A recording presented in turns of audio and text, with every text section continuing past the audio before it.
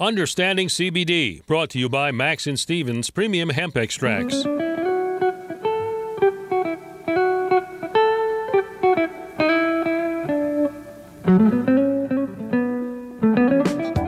Baltimore is listening. This is Talk Radio 680 WCBM. Time now for Understanding CBD, brought to you by Max and Stevens Premium Hemp Extracts. Here's Max and Steven.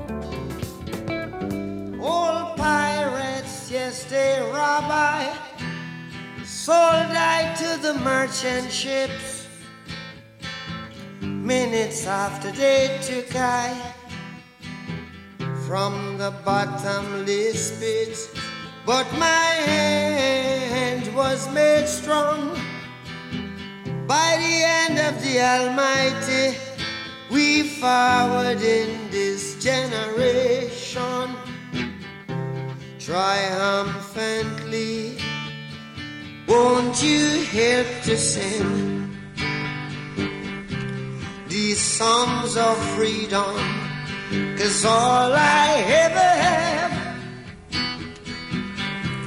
redemption. That's right. Hello and welcome into Understanding CBD. Hello there, Max Sobel. All right there, Steve Wallman. We are live in the studio today, this Sunday, beautiful Sunday, July 25th in Baltimore. And to test us out, give us a call. The phone lines are open. The number to call is 410-922-6680. We have some very good guests today. We have very good topics. You're going to want to get involved. We don't always get to everyone on the air. We want to apologize for those that have called in previous weeks. But make sure when you get Noah, tell him what your question is. We'll save some time at the end. If we can't get you on the air, we'll at least be able to read it out loud. They're my song choice this week, Redemption Song by Bob Marley and the Wailers. That's right. Who doesn't love Bob Marley? Great choice. Yeah, and in researching our guest this week, just so many themes kept coming back of the needs for redemption, especially there's a lot of wrongdoing, especially around the cannabis plant. Spot on for a song. Spot on for today's song. Thank you. Appreciate that. In addition to our special guest interview, which Max will introduce soon, we have another episode of Cannabis Investments. Coming right at you. We're talking to Bobby Ziner, Robert Ziner. He's founder and CEO of the Canadian Industrial Hemp Corporation. This guy's really cool. He's got artificial intelligence and hemp built in. I mean, I don't know if most people know what that is. I'm not sure I do. I guess we'll find out. Yeah, we're going to find out.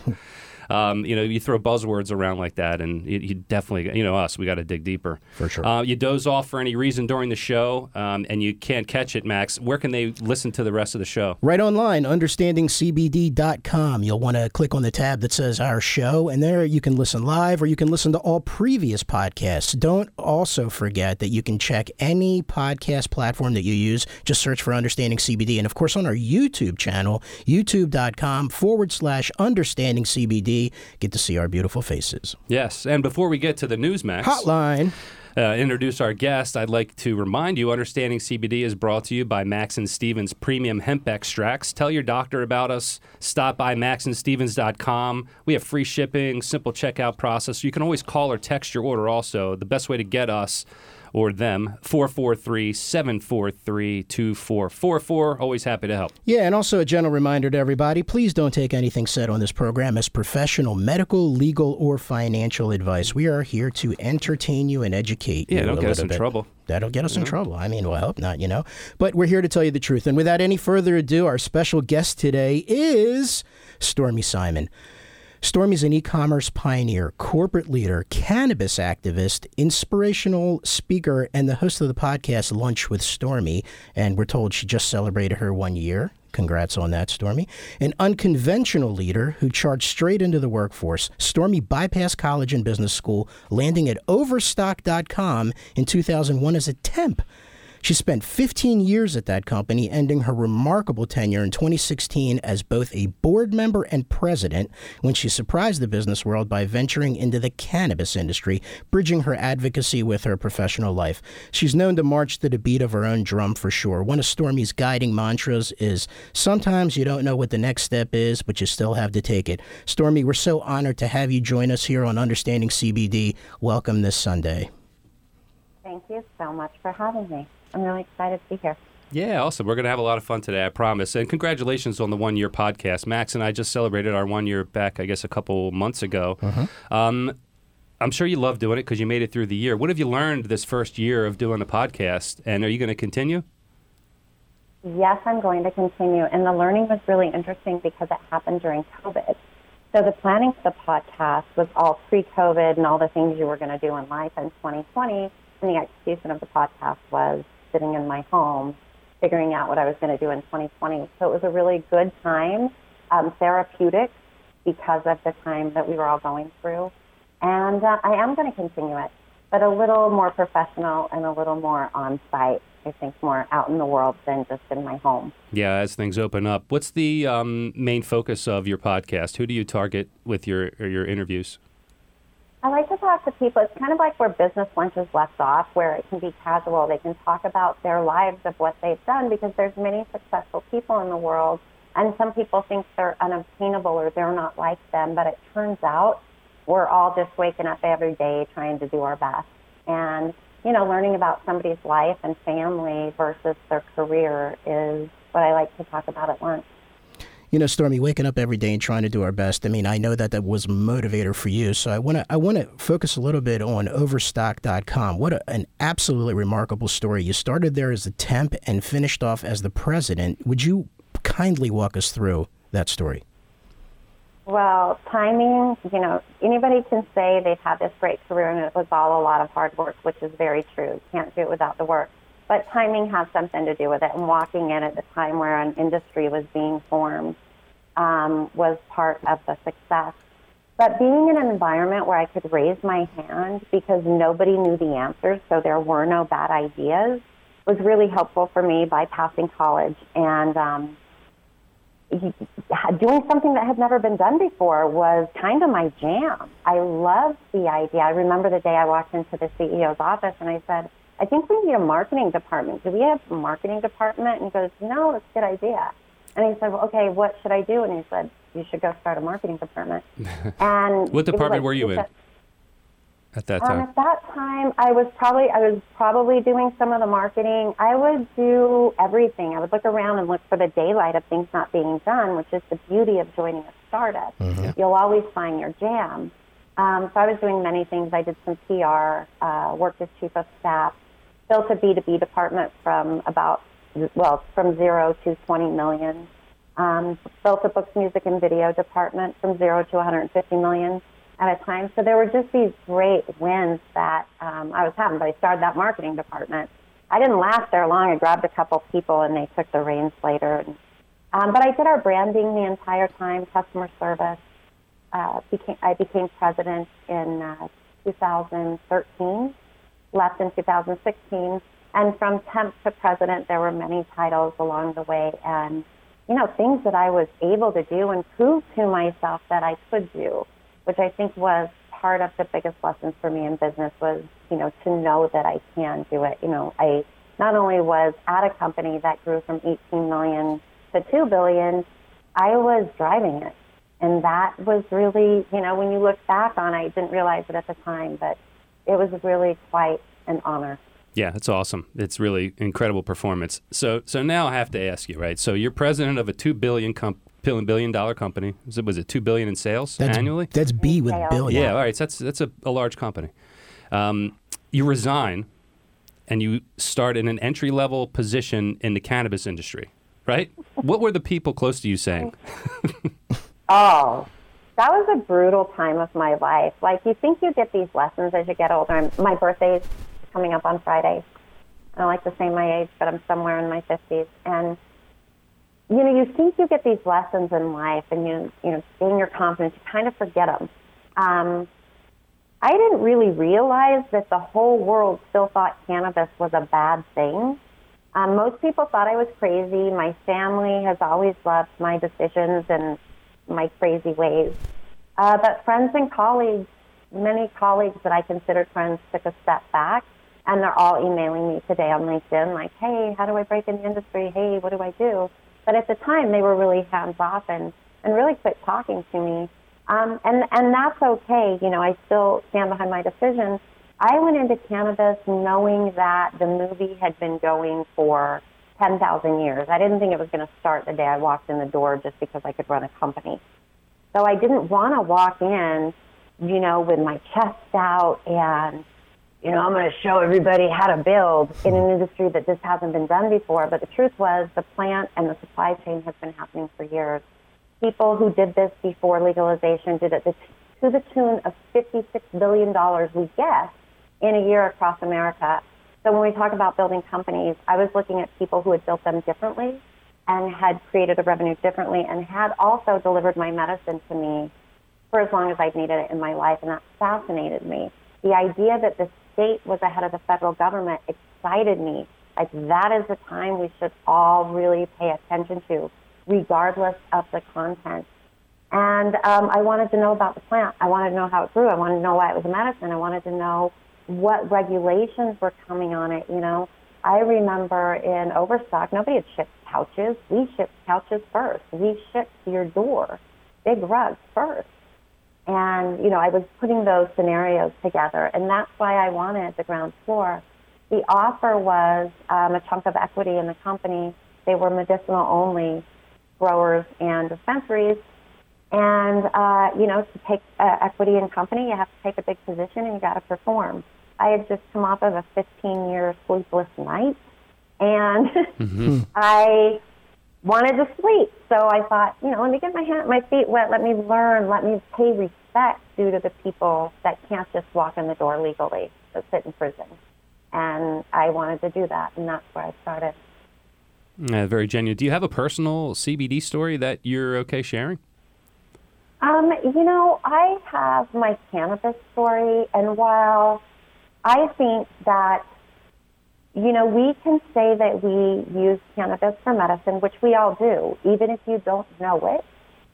But I refuse to put that as my lead. As a human being and a plant, I can civilly use it because I choose to. It obviously has done well in my life, and I have no fear of it, or I wouldn't choose it and wouldn't support it and advocate for it like I do. So, yeah, I do have many stories done just with my own personal research and about my body. So I just suggest other people do it. For me, I don't need to, people don't ask you what hurts when you go pick up your Lortab prescription. And they don't say to you, hey, are you on an antidepressant? Yet, when we go into a dispensary, anybody that drives by a medicinal dispensary and sees you, they'll be like, oh, I know those 10 things in our state.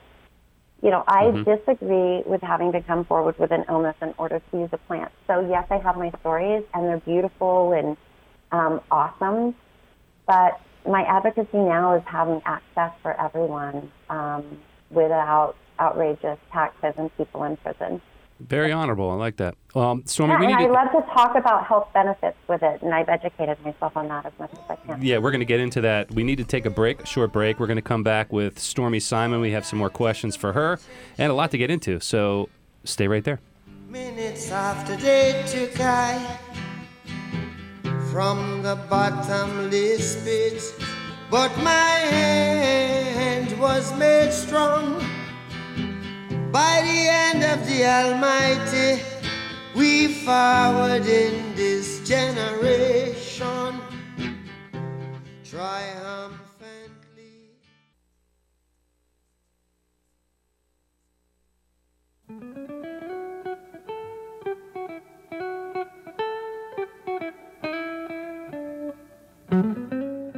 And now more of Understanding CBD with Max and Steven on Talk Radio 680 WCBM.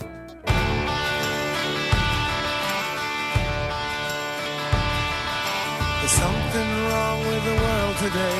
I don't know what it is. Something's wrong with our eyes. We're seeing things in a different way, and God knows it ain't his. It sure ain't no surprise. We're living on the edge. Living on the edge. Living on the edge. Welcome back into Understanding CBD. Hello there, Max Sobel. Hello, Steve Allman. We're here having fun with Stormy Simon, host of a weekly podcast called Lunch with Stormy, along with many other accolades. Please go to StormySimon.com to learn more about Stormy, although we'll get into some more questions we have for you here. That song, Living on the Edge by Aerosmith, that was Stormy's suggestion and recommendation to bring her in here. Aside from your infatuation with Steven Tyler, what does that song mean to you?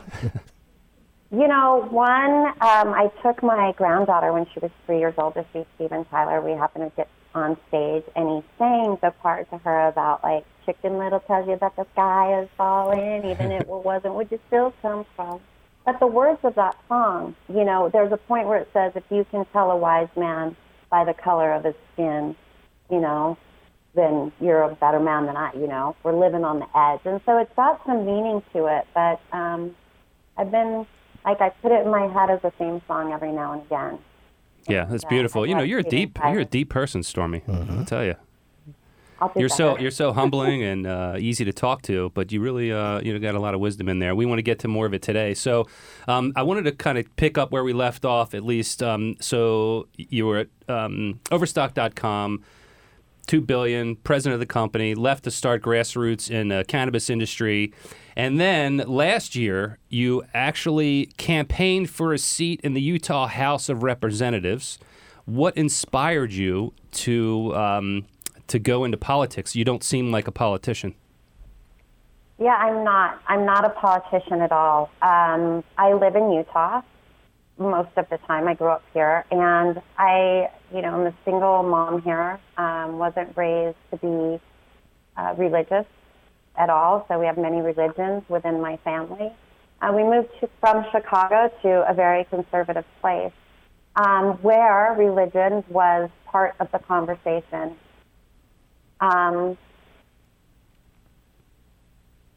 What was your exact question? I was just going to go on a tangent. Yeah, no. Cool. So you're in a small town. We know Utah's religious. Right. Yeah, why would you not run? About religion. And not only did you run, but you went to run against a person that has been in that seat for how long? An incumbent? Yeah. A long time. Yeah, he's been there basically since they started, It's like you didn't need any more complexity in your life, and you decided to run. I didn't want to go on a Mormon tangent because my point wasn't about that. It was about the conservatism that environment might bring. Even though I'm, 40 years later here, there's still a tempo in which we operate in Utah. It's a very red state. Given the political environment, and more so given the gateway that cannabis was for me, which I could talk about how many eyes it opened for me. Mm-hmm. Didn't know I had so many eyes, one of which was the education and the fear that people had within my state. I spent time in Denver, California, both within LA and San Diego, and those are very safe, comforting states. The conversation is very elevated when it comes to cannabis because they've allowed their constituents to learn. And I wanted to start that conversation. I also wanted to stand up as a woman that was single, that may have tattooed an arm or two, but found great success with my hard work within a state where she's not around a lot. When you look, we have a very super majority. There was no way I was going to win that fight. But more than that, if I had won that fight, I would have been walking into a room that I would have not been able to affect other than with words, hoping someone would listen. And that's why I ran. I wanted people to feel like they can be different and have different opinions and still play a piece of our political process in a very volatile, hateful environment. And the hate came at me. It was crazy. I mean, I was running with where there's maybe 20,000 voters in a town I grew up in. Like, hey, guys. And no. It turns into really meanness. And I think everyone should do it. It was the best education I could ever have with politics. It gave me a view of local politics and the importance of picking your zip code, because as we continue to find each other via hashtags, we'll continue to make communities in which we're like-minded. That was why I did it. I wanted the herds of Utah, or the people that, even if you are conservative, Mormon, whatever, who cares? If you like cannabis, you're curious, you need to learn that people aren't sinful. Like, these conversations have to start with someone who actually had the credibility in business. And I love the fact that you went for it and did it, fully embracing and knowing that you may not succeed. And failure is such an important part of life. You made the comment, if everybody should do it, they should do it just to experience that. So how do you deal with failure? Failure, it's really interesting. So I had really good mentors at Overstock, and the matrix in which Overstock allowed me to reach. And within the company, we would say, you have a lot of words people use at work. So, did you get the coffee cup? Yes or no? Well, an employee will say, well, anyone will say, not an employee. Well, I started to go to get the coffee cup, and I was walking to the kitchen, and it was like, wait a minute. You have it?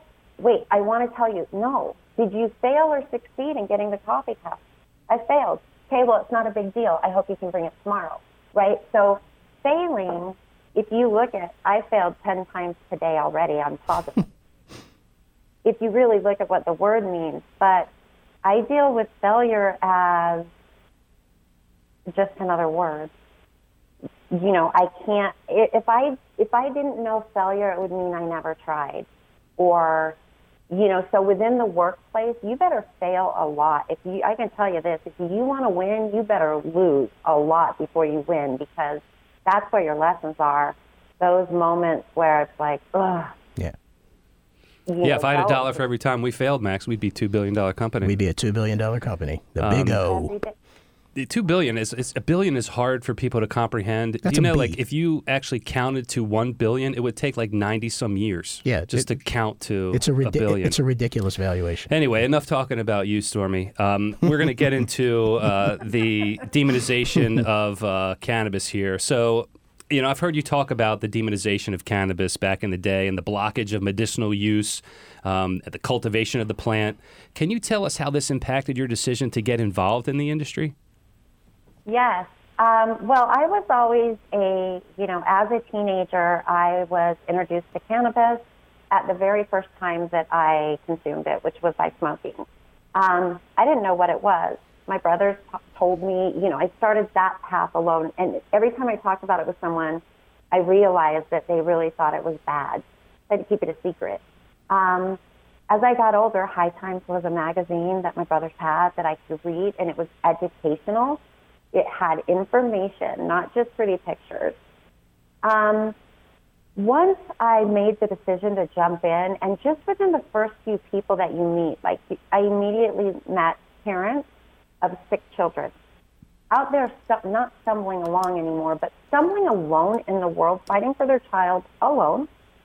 They're paying for medical insurance. They've paid their dues. They've paid Social Security. They paid in the welfare system.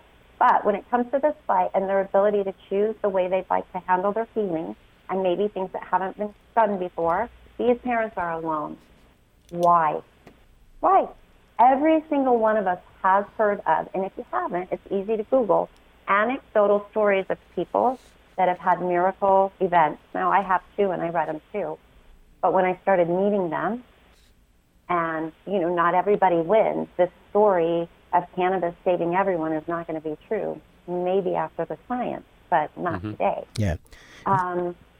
When you meet them and you see them and you see their fight and you meet with doctors in legitimate medical facilities that want to do this, that are curious and also fighting for it, but in the background because they'll lose their jobs, it changes your mind. It made me ask why. What the belief, right? I wanted to know why. How could that possibly be? Well, I went back 10,000 years ago. I do a whole talk on this, and I won't today, but that's when the story of documented cannabis, hemp, marijuana, weed, whatever somebody wants to call it. That's when it starts, 10,000 years ago, long before we had opinions. Yeah. Throughout history, this was used freely by people as medicine, grown plants, plastic. We were just discovering all these amazing things. Henry Ford, his first Model T was made 10% hemp, and his thought was to keep the farmers employed. 10%. All of that was outlawed. Paper, because of Hearst, with his 27 publications that he was pushing out. The Mexican War had happened, so our Mexican friends came in and they brought marijuana. We knew it as cannabis. Jazz clubs open, black people like to, and white people at the time, and I'm white, we're white, people are white, but this is history. It doesn't have anything to do with it. It's history. It's true. Used it as a weapon, and that's when it started demonizing. At the time that this is all happening, the Medical Association is fighting for the right to continue studies. On our Senate floor, 2 people that we vote in to protect us as Americans, they begged for it. It was denied. Business went on as usual. If you follow the train of people, the matrix of where people are related and how it goes through, there's pharmaceutical prices, all sorts of things that start within the 30s. So the demonization started a long time ago. And once you realize the number of people that are in prison, the harmlessness of this plant, which is upon everybody to go learn on their own, not upon, I don't even know the name of the guy that runs the FDA. Right. What's his friggin' name? Who knows? I don't know him well enough to trust him, so it's on you to educate you. And when you learn and you get past the fearlessness, you will wonder why your tax dollars are also, in addition to your pharmaceuticals, the fight against this plant, your tax dollars are also paying for people in prisons, both federally and in your state, for non-criminal cannabis offenses, and still to this day, first time. So when you go through that, if you can't, like, that affected my life as a human and an American. It made me run for office. It made me think, like, everything I learn about CBD and cannabis, the whole plant, THC's in there too, everybody, is okay. It's okay. It's good. It's worthy of our attention. It's worthy of the study. I want to talk about that demonization because and you mentioned medical professionals and doctors and such. The problem is that we run into a bit of a conundrum, right? People should talk to their medical professional or doctor about this subject, but unfortunately, most of the medical professionals are not prepared or ignorant on the subject. So how would you recommend that you start this conversation with a medical professional or a doctor? You know, first off, when you go into a doctor, you're your own advocate, and you better be ready to be. They're not in charge of you, and they're not the smartest person in the room. You know, if you're an accountant, you're for sure better at math. So when you go in, you have to develop the relationship, trust them enough, and start sharing your experience because they need to know. I started telling my doctor I used cannabis many years ago, over 20. And now throughout health issues that I've come up with, things that I've encountered, we can point to that as part of my regime, part of my medical package, my medicine. And that's how he's come to start viewing it. Your physician is your quarterback. You go to him and you tell him how your body plays.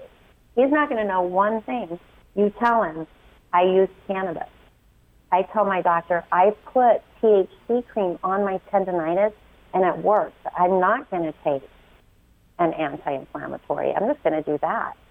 And that conversation helps your doctor. It helps you. You know, I'm fortunate enough that I had a doctor I was able to take a gummy to so he could experience how I was able to get off sleeping meds. Great. That's a good way to make friends. And at that point, we talk a different language, right? We're talking a different language. He knows what I'm saying. He can now prescribe me in a way that's like, you know what? I get it. That does work for you. Okay. He accepts it. But it's your job to educate your doctor and to educate them about CBD. They're not going to educate you. This is on you right now. The day will come, but it's not today, and you shouldn't wait for it. Yeah, and if you have a doctor that's not allowing you to have a peer conversation and respects your individuality, then you need to find somebody else. That's the other thing. Channel your inner Stormy and go in there and demand some action here. Bring them a gummy. You know what I mean? Well, so we've been talking really about the health and wellness aspect of cannabis. And in prep for our next guest, what's your feeling about the other industries that cannabis is touching besides the health and wellness space? Do you see any impacts on other industries because of this plant? Well, you know, when I think of a product, which this plant is, and how it moves across the United States, and, you know, all the supply chain, the technologies, the efficiencies, a lot of that stuff already exists in other industries. So how does this plant affect of Pfizer, well, my belief is we're not federally legal because Pfizer's not ready for it. The Pfizers of the world. I love Pfizer products. I take Pfizer. I'd invest in them, whatever. But, insert pharmaceutical company there. That's my belief as they're getting ready for federal legalization. Yes? We got to take another commercial break. Yes. That's how fast it goes. But you're going to stick around with us, right? I keep talking. We're coming back with Robert Zeiner from Canadian Industrial Hemp Corporation on our next segment called Cannabis Investments. Stay right with us. Stay with us, Stormy. More stuff. Different way. God knows it ain't his. It sure ain't no surprise. We're living on the edge.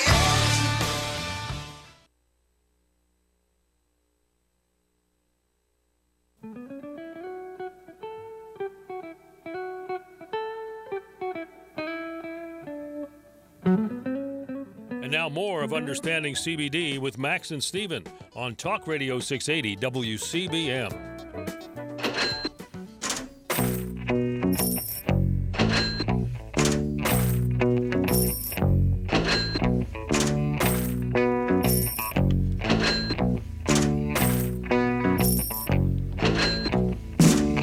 Welcome back into Understanding CBD. This is our Cannabis Investments segment. Hello there, Max Sobel. What's up, Steve Wallman? Everything's great here today. I'm excited about this segment. We have a special guest with us today on the phone as well, Stormy Simon. If you haven't heard of Stormy, she made herself famous with her success as president of Overstock.com, starting there as a temp, leaving the company was $2 billion. Say hello to our guest, Stormy. Hi there. All right. All right. Good to be here. Thanks for being here, Stormy, again. So supporting our goal to build a bridge between people and cannabis, we can't ignore the need to connect investors and businesses that are shaping the industry. And if you currently own a business and are raising capital, or if you're an investor looking for an opportunity, be sure to give us a call, 443-743-2444. You can text us as well, and we will connect you. So on this cannabis investment segment, we've got Robert Zeiner, MBA, founder and CEO of the Canadian Industrial Hemp Corporation, goes by CIHC. Robert's got over 30 years in the building materials distribution and secondary wood processing industries. He founded and operated a public company which acquired 3 other companies and generated over $240 million a year in sales. In the 1990s, he developed and patented an AI, artificial intelligence-based advanced manufacturing system in partnership with General Electric's Factory Automation Group. Robert's a recognized expert in fiber processing, optimization, softwood lumber, and hemp. Welcome to the show, Robert. I've got my first question for you, and I'd like to know, what's your vision for being in the hemp fiber industry? Well, Steve and Matt, thank you very much for having me here today. Stormy, it's a pleasure meeting you this way. And I guess CIHC is focused on driving the large-scale growth and optimized utilization of the hemp plant's amazing fiber to achieve 5 things. Firstly, to help improve global carbon sequestration and long-term CO2 reduction, to conserve and optimize the utilization of nature and our environment, to develop and utilize technologies to constantly improve large-scale quality control, hemp stock processing, and fiber optimization capabilities, to create attractive long-term financial returns for our investors, and lastly, to create tens of thousands of jobs, stable, good-paying jobs and opportunities involved in growing, processing, and producing a wide range of high-quality hemp stock-based finished products. That, Mac, is my vision for the hemp industry. Well, it's an honorable mission as well. When did you start CIHC, and why did you start it?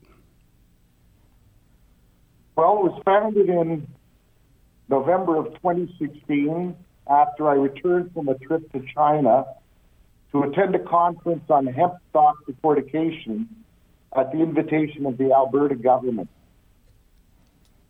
I had worked with the Alberta Research Council in the 1990s when I had developed and patented the AI secondary wood processing system with GE Factory Automation.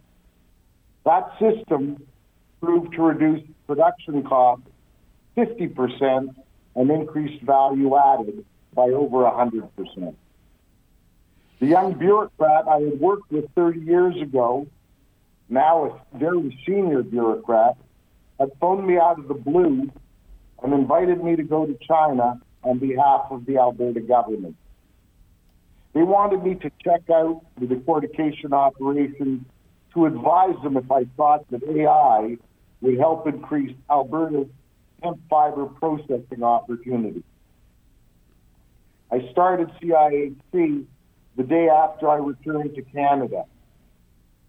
Because of my past experience developing and patenting an AI-driven smart factory, I knew that AI would be a very important innovation in hemp stock processing because it makes everything so efficient, clear, and very cost efficient. Bobby, what products do you plan to produce?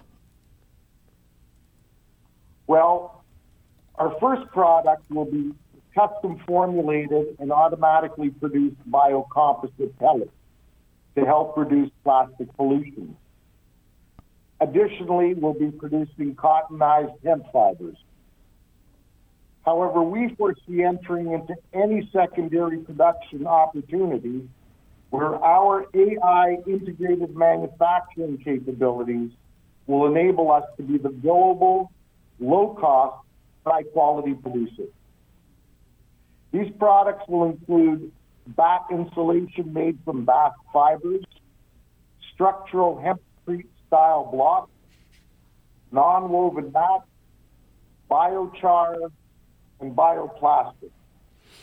Well, Bobby, that's great questions. We didn't even get through half of our questions. Are you able to stay on through the break? We have a little commercial break we got to take. So everyone, stay with us. We will be right back with more Robert Zeiner of Canadian Industrial Hemp Corporation along with Stormy Simon. Don't go anywhere.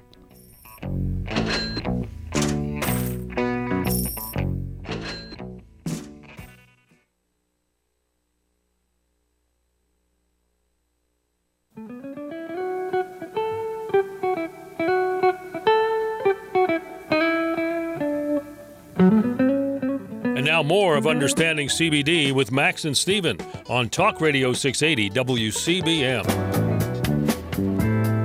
You were the sunshine, baby, whenever you smiled. But I call you stormy today. All of a sudden, that old rain's falling down, and my world is cloudy and gray. Hello and welcome back into Understanding CBD. This is my favorite part, though, actually, this song. Play it. Oh, stormy, oh, stormy, bring back that sunny day. This is definitely our most animated episode. You have to check us out on YouTube. Go to YouTube /Understanding CBD. Anyway, hello there, Max Sobel. What's up, Steve? And we're here with Stormy Simon, Robert Zeiner, finishing up on our investments. Stormy, you have some questions for Robert. Yeah, thank you for that song. Robert, totally amazing, like your background and stuff, especially for this industry. But as you were speaking, I was having to stop and think like, whoa, he did that? And you were saying it like, oh, I tied my shoe today. And you made impact. Like those words you were using, I'm going to go back and replay them. But then you apply AI, and I do understand hemp and processing, and even as you applied it to your previous industry. But for us, like, how do you implement AI in large beef wholesale thing? What is it? Your technology, your processing? I think I'd be interested in knowing what makes it different, and so would our listeners. Great. So why don't I talk to you about our business model, because it's not just the technology, Stormy. One of the things that I learned in my background and that I talk about a lot is that technology redefines economics, which redefines marketing. And for all intents and purposes, it's our technology that opens up a whole new range of opportunities and products for us to pursue and conquer. But I'll address that to you by saying that our business model is built around our production flexibility and accuracy. And the wide range of operational and marketing advantages that these will provide us, we will operate sustainably and as a steward of nature. That's first and foremost. But we will be a high-volume, custom hemp fiber provider, offering the world's only automated quality control system for hemp-based fibers, and that's part of the AI equation. We will have AI-driven, flexible manufacturing capability and will practice the just-in-time production of finished products rather than simply batch processing bales of stock to create basic commodity output. So this will allow us to move automatically up the value chain, enabling us to increase our margins over 75% higher compared to conventional producers. This will also allow us to market directly to large end users and custom fabricators without a middleman. So CIHC will charge competitive prices, but will also provide guaranteed quality and delivery dates, which nobody else can come close to fulfilling. Our plan is to build a network of a minimum of 5 of our 100% digitally controlled facilities across North America in 5 years. This will allow us to process over 250,000 tons of output fiber each year and have the unique ability to provide our large-scale clients with the critical advantage of distributed manufacturing. Robert, I think that I have got to say, I haven't heard anyone disagree, and at the breadth that you speak about hemp and the manufacturing. What do you think your first, like if someone gave you $1 million today, how would you spend it? Well, at this particular point, the first $1 million would probably go towards cementing the statement of work we have in place with the leading technology developer to commercialize the scanning capability, which we currently have, which is capable of doing static scanning, but not dynamic scanning. And our first phase incorporates static scanning, and our second phase incorporates dynamic scanning. So that would be the first step. That's good. Bob, Too. we have about 1 minute left, Bobby, and I want to make sure people know what type of investors are you looking for, and how will people get in touch with you? Well, we would like to work with people who are focused and committed on helping the environment, number one, because our technology facilitates the growing of so much more hemp. It helps sequestration considerably. Bobby, really quickly, how do people get in touch with you? We're running out of time. www.cihcorp.com or rziner, Z-I-N-E-R, at cihcorp.com. Thank you all very much. We appreciate you being here. Stormy Simon, thank you for being our incredible guest. Bobby Ziner, thank you for joining us. Thank you, Stephen Wallman, for making this a flawless show as always. Noah, thank you very much. MaxandStevens.com, 443-743-2444. Thank you.